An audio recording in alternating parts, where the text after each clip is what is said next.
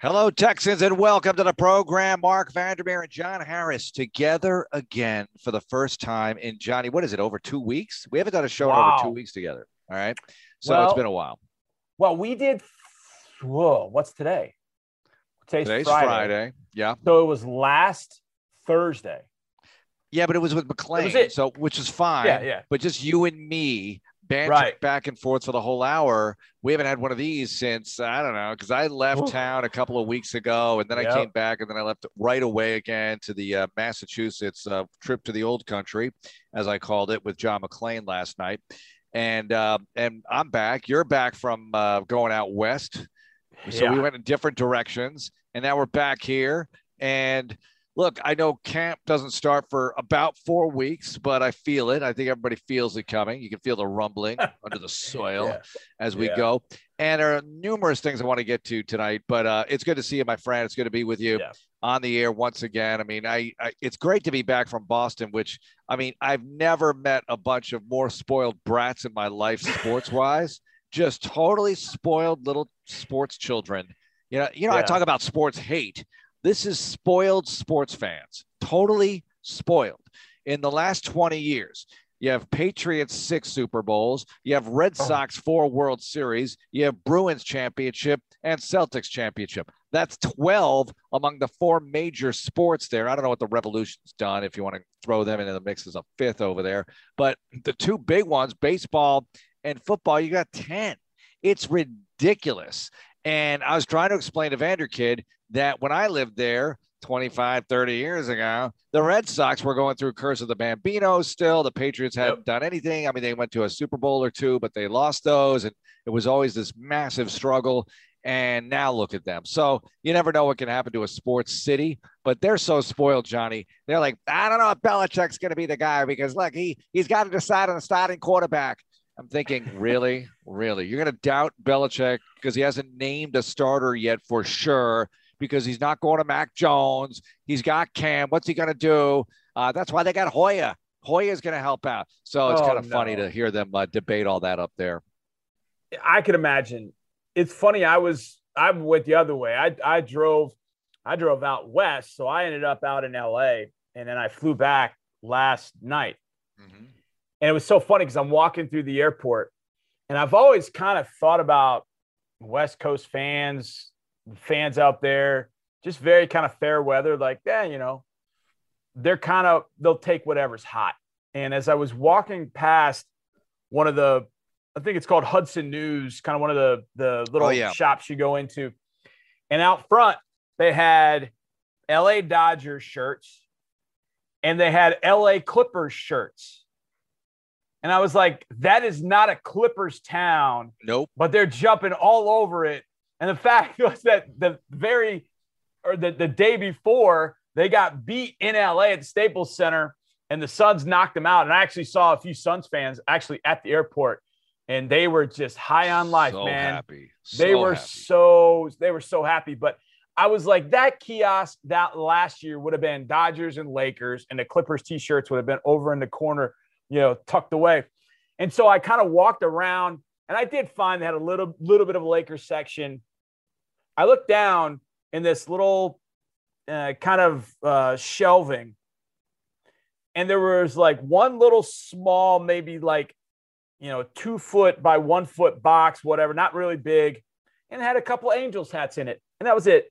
It was like Dodgers, big, Clippers, because they were winning. They did have some Lakers stuff. And then the Angels are kind of tucked away. You wouldn't even seen them. If you didn't turn around to look at that little shelf, you would have never saw them. They were not in view. And I was like, I guess that tells you something about how they feel about the Angels out here. But it was good. It was good to be in LA. I actually like going out to LA. I wish I would have stayed longer, but my daughter and wife are going to get the full Monty, if you will, out in California, because they're going to be out there for a month. So it'll be interesting to see what happens after a month and where they are. But man, it's an interesting place, to say the least. And on the complete opposite end geographically, but also from a sports perspective too. Right. I mean, sports talk, whatever. Right. Look, the Dodgers are huge out west, clearly. It's just LA is a different kind of sports town. And I'm reminded of, having these two teams in Los Angeles now. We've talked for years before they got there, before football got back to LA, about how that piece on the chessboard, that square, had to remain open as a bargaining chip, as leverage for people trying to get better stadiums in their home markets. And it almost worked in St. Louis. They actually had some kind of deal ready to go, but Kroenke clearly wanted the Rams back in LA. Johnny, I think the jury's still out on how successful this is going to be. We still haven't had a full season in the new stadium with fan potential here because of COVID last year. But give it 3-4 years. If the Rams aren't as successful as the locals want them to be, how's it going to be? Are they going to draw as well as they think they can? I don't think so. I think it's been proven in that market. Look, they all of a sudden become the second largest city in America. They've been the second largest city in America for quite some time. And they were when the Rams were there before, when they were having trouble drawing. I know they had to move out to Anaheim and everything, but it still remains to be seen. They've got to prove it that they can be viable there for the long term. And when they're struggling, when they're not quite as good as they can be, and obviously they're projected to be very good this year with Stafford. Yeah, I'm with you. And I happened to, when we flew out there the last couple of times, when we had preseason game in 18, right? We had the game with them in 17. I don't know if they had broken ground, but I think they had broken ground. But I was out there 17, 18, 19, game in 17, preseason game in 18. And then I went out there in 2019. My daughter and I went out there, and we were out there for 4 or 5 days. And so when you fly into LAX, you can see it. Yep. And I remember seeing it in 19. And I turned to my daughter, I said, whoa, look at that. And she goes, that looks big. And I said, yeah. Well, I could see it driving in. And I'm like, that is enormous. Yeah. It's enormous. I don't know what all is there, but Mark, my goodness.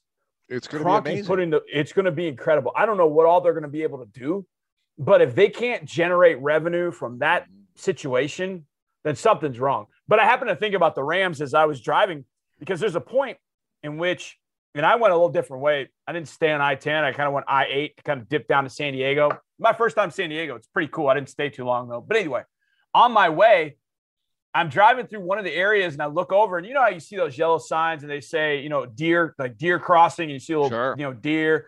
And some others, you might see, other things. I got to some place, and all of a sudden I look, and I'm like, that's not a deer. What is that on that sign? Oh, that's a ram.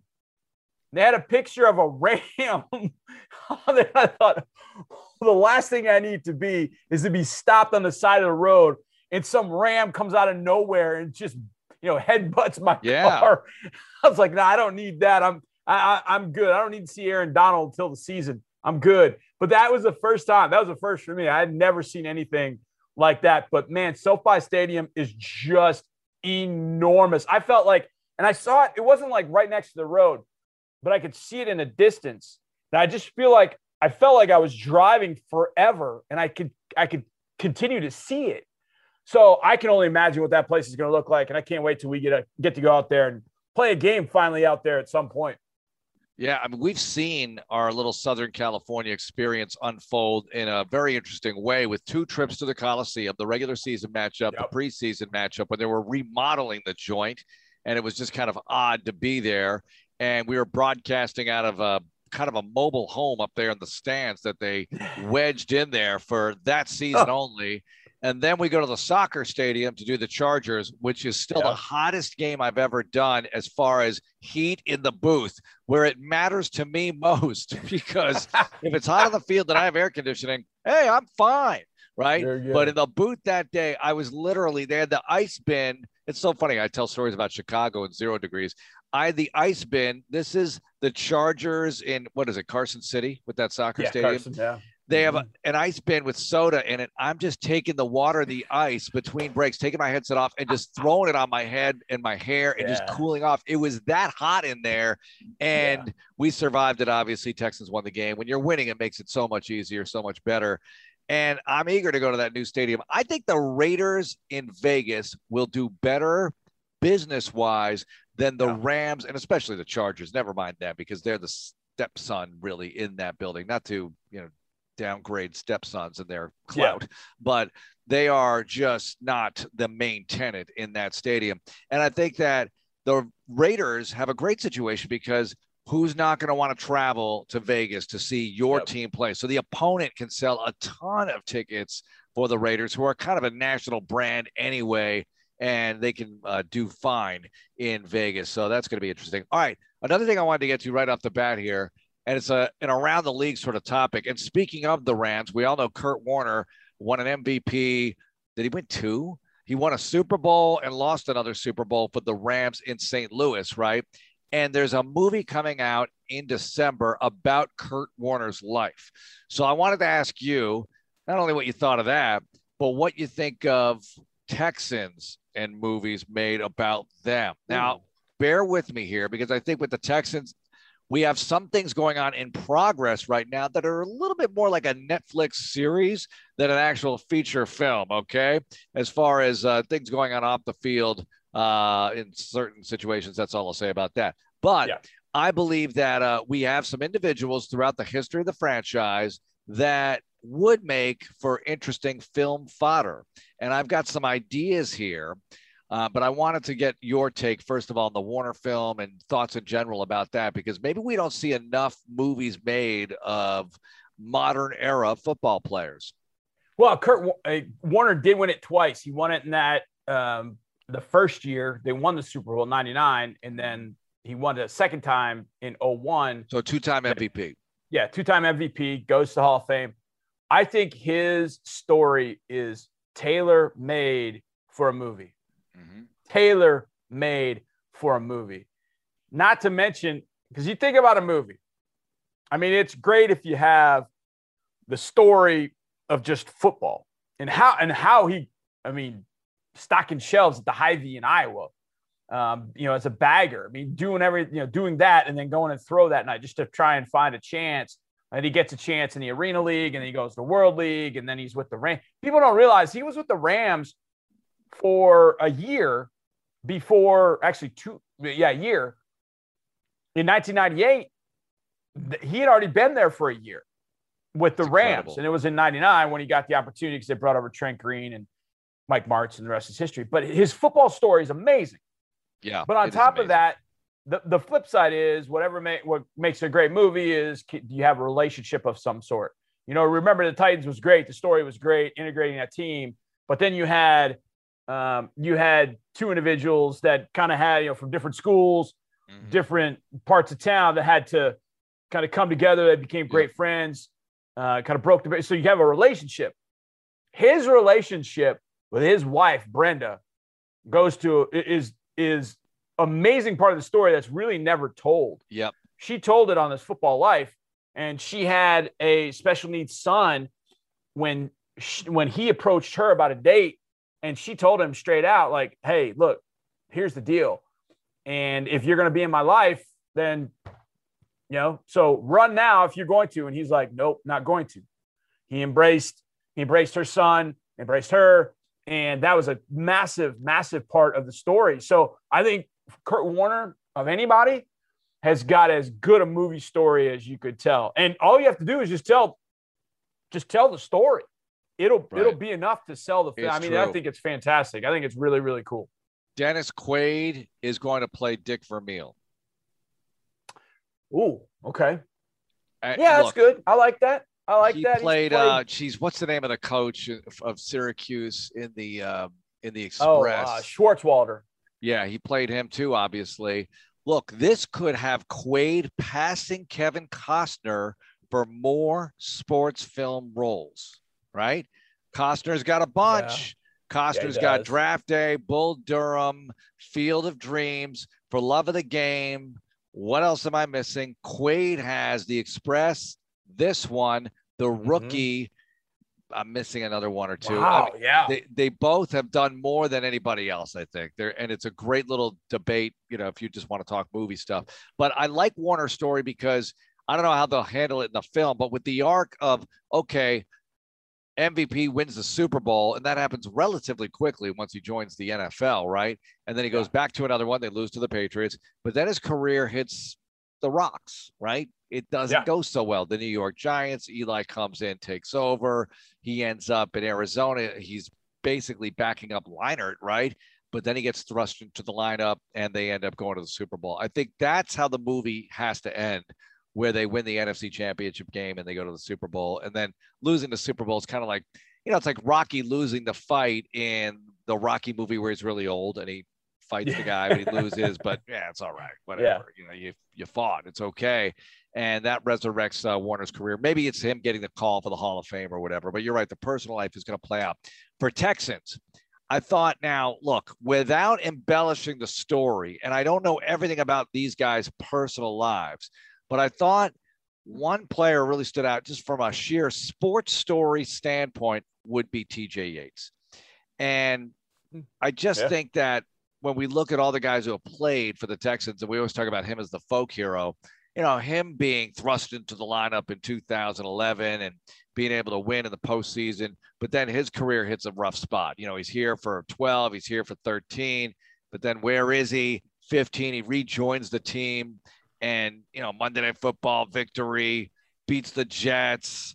And I don't know if we have to go to 2017, but there's a way you could work that out in a film sort of sense. Maybe Arian would be another one because he's very interesting. And you think about being undrafted, you think about where his career was at the University of Tennessee, all that potential, and eventually wins the rushing title. I don't know. He's done a lot of acting himself, actually, and now he's trying to find some success. And I think he is actually as a podcaster and as a musician, as a I don't want to call him a rapper. He's more than that, really. No, not that really there's anything wrong with being a rapper, but he's done more than that. I'm going to call him a musician, musical artist. I think interesting because I passed through Arizona the other day. So luckily I didn't go through Phoenix because I would have wanted to see DeAndre and the guy that I think you could do one on actually even before he gets to the Texans, and that's JJ. If you think about JJ going to Central Michigan and then saying, you know what, I think I can do better than this. I'm going to go back to the University of Wisconsin. I'll pay my way by selling pizzas. He's the pizza guy. He does all that, and he turns himself into an All-American. I think that would be a whale of a story. I'll give you another one that may be off the beaten path, but if you know the background of Lonnie Johnson and where Lonnie came from, I think you could put together one heck of a movie based on Lonnie. Gary, Indiana, one of the more violent areas of the entire country, how he's grown up, going through high school, going through his junior college odyssey, not playing a year even while he was in junior college to get to Kentucky, then playing a couple of years at Kentucky, then being a draft pick to come to the Texans. I think Lonnie would make for one heck of a movie. Just everything that he's been through and where he grew up, that would be another one that I would think you could throw in there for Lonnie Johnson. It could make pretty interesting viewing. Just making it to the NFL. I'll give you another one. Jacoby Jones, but it wouldn't end here, which is unfortunate for us because he goes to Baltimore and obviously they win the Super Bowl. He could have been MVP of that game. But he was not 6'2" going into college, right? He went to Lane College. He was under 6 feet and he shot up in college, and with the speed and the athletic ability and everything, and he worked at it, got the tryout, got drafted, and the rest is history. Look, you'd have to change a few things around for his story to make it to the big screen. But here's another one. I mean, David Quisenberry, who doesn't end up with the Texans starting for the Titans. Because year after year, like, how long is this going to take? I got to admit, without knowing all the details of his recovery, there were times when I thought, is this working? Is this going to work? Never mind, is he going to be able to play football? But is he going to recover? Are they going to really get this? Because it did take such a long time. And then he went back in, I think, right? He was out and he was back in treatment. And you thought, oh, my gosh, what's going on? Again, I'm not, related and I'm not in the family. And I didn't know all the information. But he was around Texans campus for a long time. And then, look, a big moment in that film would be him coming out of the tunnel against the Pittsburgh Steelers on Christmas Day. I mean, who cares what the record is for that moment, because that's such a huge part of his life. And now he's starting sometimes for the Tennessee Titans. I don't know how it's going to play out this year. How about they have Kendall Lamb and they have David Quesenberry. And people are talking about Lamb as, look, a depth guy, but you never know, and things like that. I'm thinking, really, that's phenomenal for Kendall, who we really like. We've interviewed him a few times, and we remember he was a former PR intern and all of that, not here, but in college. Yeah. But good for him. Good for him for finding a spot there. I mean, I like our O-line now, believe me, because I think there's a lot of potential here, a lot of depth. Yeah. I mean, more than potential. There's a lot of talent here, so we'll see how that works out. But it's interesting to talk about these guys. And we played the Titans in week 17. Thought it was interesting because most of the time when every other year except last year, down on the sidelines, you see guys and such. Well, being up in the stands, I'm just kind of standing there watching, and I happened to I was straight down from you guys. So I was on the side in which the Titans were warming up, and they were kind of coming out and getting excited and slapping high fives. And they kind of split up their stretching line, and number 72 comes walking kind of towards my direction. And I just am kind of like watching him thinking, man, how far has that guy come? And he just looks over at me, and he just kind of puts his hands up, waves at me, and, salute kind of thing to me. And I was just like, I love that dude. It wasn't just because of that, but it was just, I think his time in Houston kind of resonated with him, the people he met, the people that were so supportive of him. I think he remembers all of that, took that all to heart. And it was just really cool. And I hated it because I was like, man, now I got to root for you to just have a bad day. And he didn't. He's been to do what he's done and to continue to be around from the 2013 draft. It's just absolutely amazing. Absolutely amazing. It is amazing. And that coaching staff fell in love with him instantly. And then the O'Brien coaching staff takes over the next year, and they fall in love with him instantly. And that's when it happened, right? In 14. Yeah. That's when the diagnosis was, and the rest is history, as we say. So there are a few Texans that would make a good cinematography material. So you never know what happens in the future. But I just thought it was interesting to talk about with the Kurt Warner movie coming out in December. Looking forward to seeing that. All right, looking forward to this as well, Johnny, because coming up last night, by the way, I kind of cheated on you. We had Who's Better with John McClain doing the Who's Betters. Yeah, sorry. And we used some of the questions that I've asked you before, like vintage quarterbacks and everything. His answers are very short. He's like, I like Theismann better quarterback next. Like, oh my gosh, John, you're killing me over here. Anyway, tonight we're going to play More Likely to Happen, and it's next here on Texans Radio. Welcome to Texans All Access. We are brought to you in part by Apache Corporation. Nearly 3 billion people worldwide live in energy poverty, meaning they lack access to reliable electricity or clean cooking fuels. The natural gas and oil produced by companies like Apache Corporation help power cleaner electricity, enable access to food, education, and healthcare, and connect us to those we love. We are committed to providing the energy the world needs and to elevating families across the globe to higher standards of living. Learn more at ApacheCorp.com. That's ApacheCorp.com. Now here's the show. All right, Texans. Mark Vandermeer, John Harris with you tonight as we talk about things that are more likely to happen. We do this on Thursdays very often, but hey, it's summer and the days are all mixed up, and what the heck, right? 4th of July weekend. Let's go. By the way, we will have a show on Monday for everybody. A lot of you have the day off, and that's good. And a lot of you work on the holidays, and that's good too. Johnny Vanderkid is a lifeguard. He's a 15-year-old lifeguard. How about that? I'm really hoping no one needs his services. And I'm honest about that in many different ways. But he's 15 years old, a lifeguard, and he's working on the 4th of July. It's good. It's good that people learn that, that has to be done from time to time. Are you ready to go? Does he get time and a half? Does he get time and a half for that? He's going to get extra. I don't know if it's time and a half. I hope it is, but it's not a very lucrative endeavor, but it's really great on the resume. I think being a lifeguard, resume, I was a lifeguard. I know CPR. I can save lives here in this business, whatever it is. If you're working in an office, if someone is drowning by the water cooler, I got this. All right, let's do this. More likely to happen. More likely to happen. First one here. More likely in training camp. By the way, this is the semi-training camp edition. More likely to get the second team quarterback reps. Would it be Davis Mills or one young Mr. Driscoll? What are you thinking? I think this is Davis Mills. I just have a feeling that as time goes on, it's going to be Davis Mills. I don't know if there's anything in particular I saw at OTAs. And by the way, did you see that Urban Meyer already got the Jaguars in trouble? How? I don't know what he did. I don't know what they did, but the Cowboys, the Jags, and the 49ers got in trouble for what they had done during their OTAs. So they got their wrist slapped. So Urban Meyer now has hired a strength coach that got fired at Iowa, that within 36 hours of his hiring and the announcement, they had to run him out.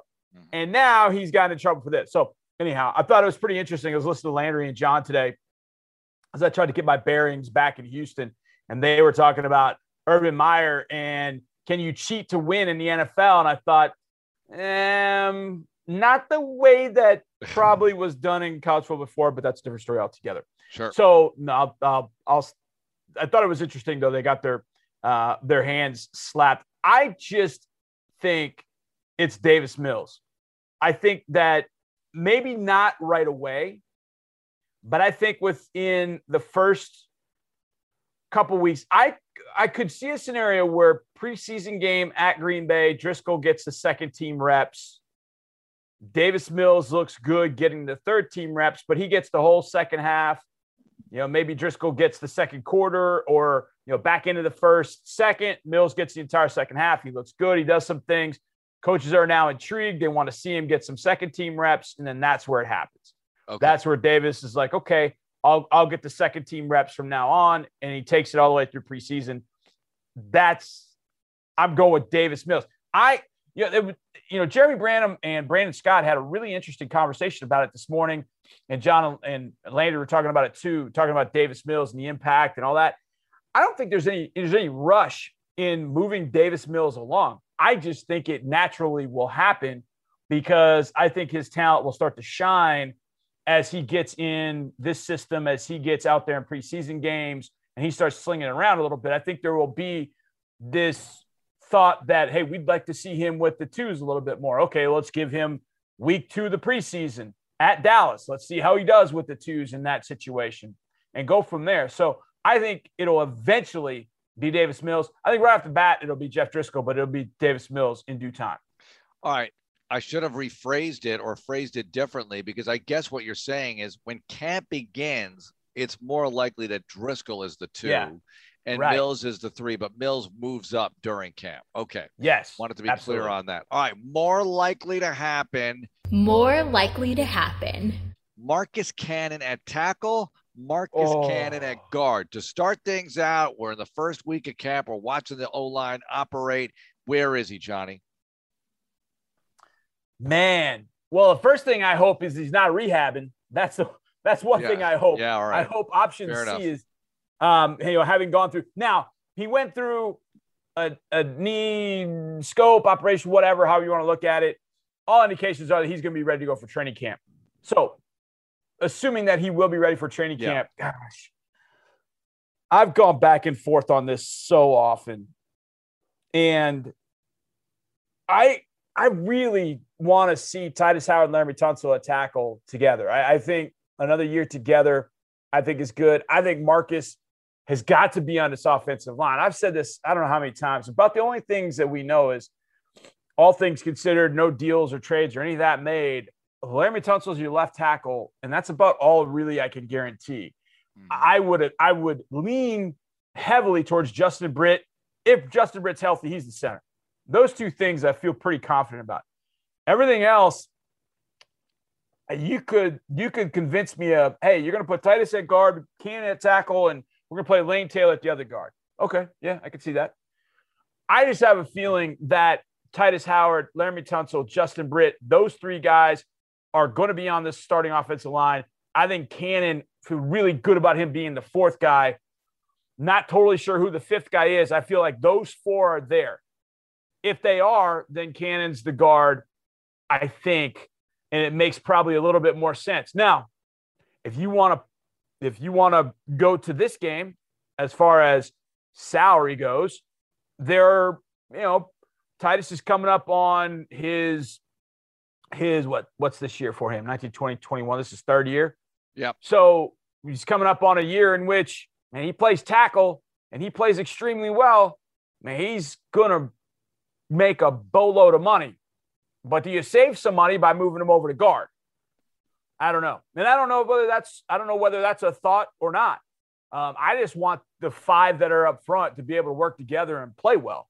But my gut has said, even when the trade was made, Titus stays at tackle, Cannon goes into guard.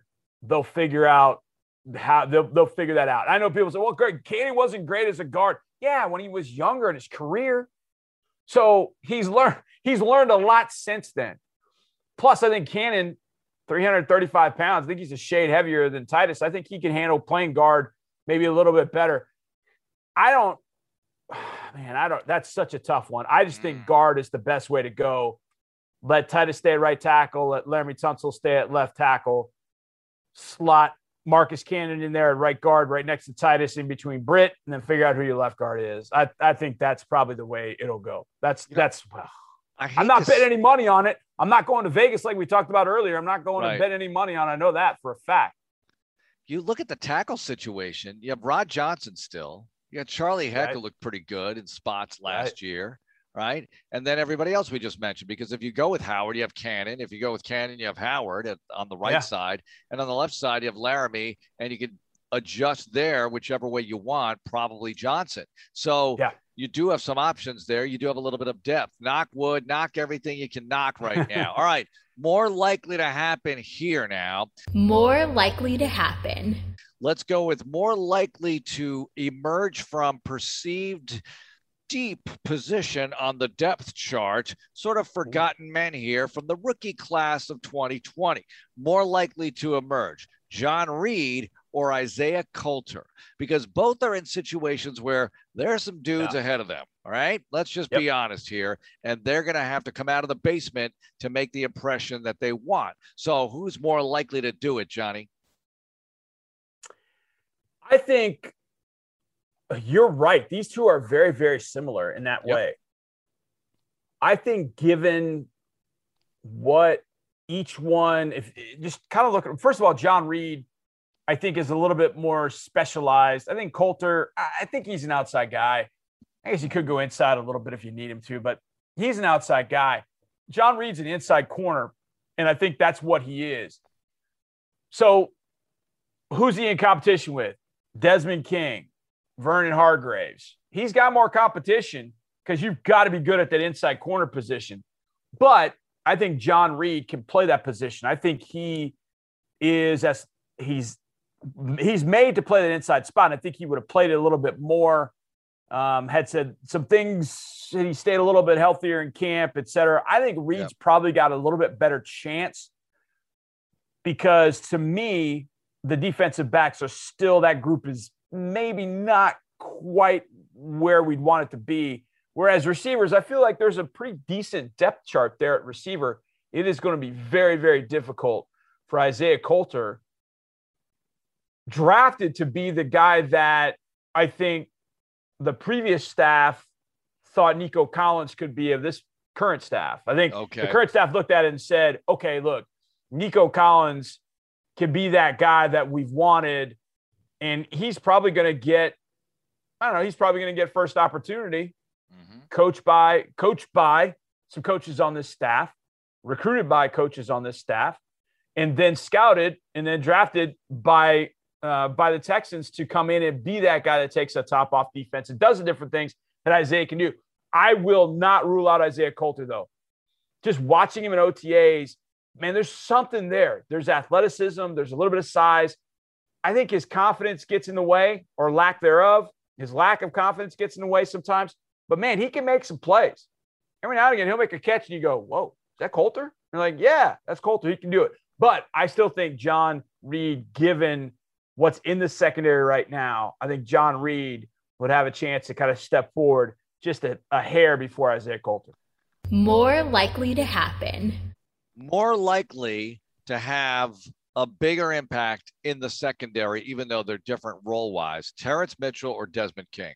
More likely to have a bigger impact this year. I don't know if we say enough about these guys, Johnny, what they can do back there and the roles that they can play, because look, they've done some things in the past. Mitchell's a turnover causer. And obviously Desmond King has done some things, been an all-pro. So what do you think? I think it's Terrence Mitchell. I think Terrence is going to end up starting at that one spot opposite Bradley Roby.